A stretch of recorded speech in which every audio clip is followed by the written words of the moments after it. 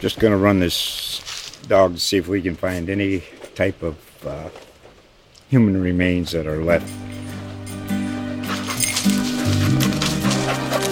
Listen to Where Secrets Go to Die, The Disappearance of Derek Hennigan.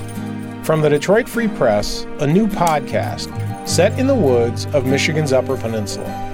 Available on Apple, Spotify, Freep.com, or wherever you get your podcasts.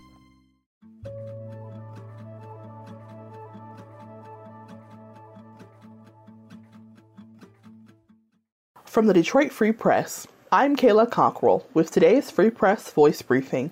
It's Wednesday, January 3rd, 2024. From Free Press reporter Kylie Martin.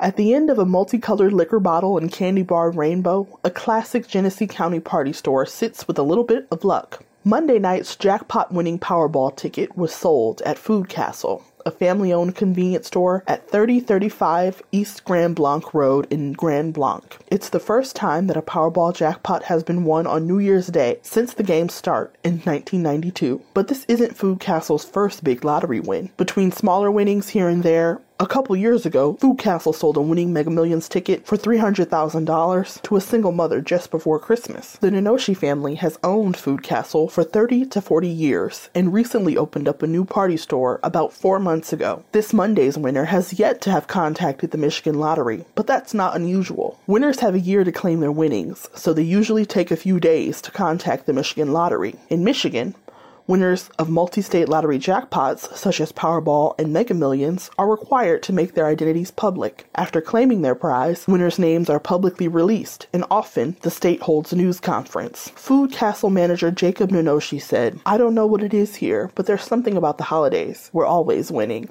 I'm Sue Selasky, Detroit Free Press food writer. An Illinois meat company is recalling raw ground beef products distributed to several states, including Michigan, because of potential E. coli contamination. Valley Meats is recalling nearly 7,000 pounds of the raw ground beef products shipped to distributors in Illinois, Indiana, Iowa, and Michigan, according to an alert from the U.S. Department of Agriculture's Food Safety and Inspection Service. Valley Meats raw ground beef products, mostly in the form of patties and in various size boxes, were distributed to restaurants and other institutional users. No confirmed reports or cases of illness or reactions related to consuming the products have been reported. The recall is classified as Class 1, high or medium risk, and a health hazard.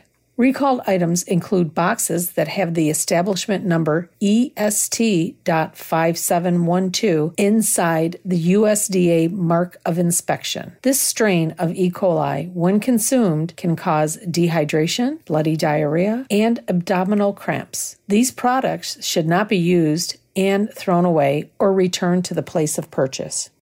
I'm Andrew Burkle with the Free Press Sports Department. It wasn't easy and the game could have gone a million different ways. But at the end of the day, Michigan just beat Alabama in the Rose Bowl and more than earned its chance to play for a national title next week. Their opponents? The Washington Huskies, another team that has thoroughly earned their chance to play for a championship. After beating Oregon in the Pac-12 championship game, the second time they've beat them this year, the Huskies traveled to New Orleans and beat a really good Texas team. Felt like the first time in a while that any of the four teams in the playoff could have won the title. And that is exactly how the semifinals played out. Now we've got an awesome game set for this upcoming Monday.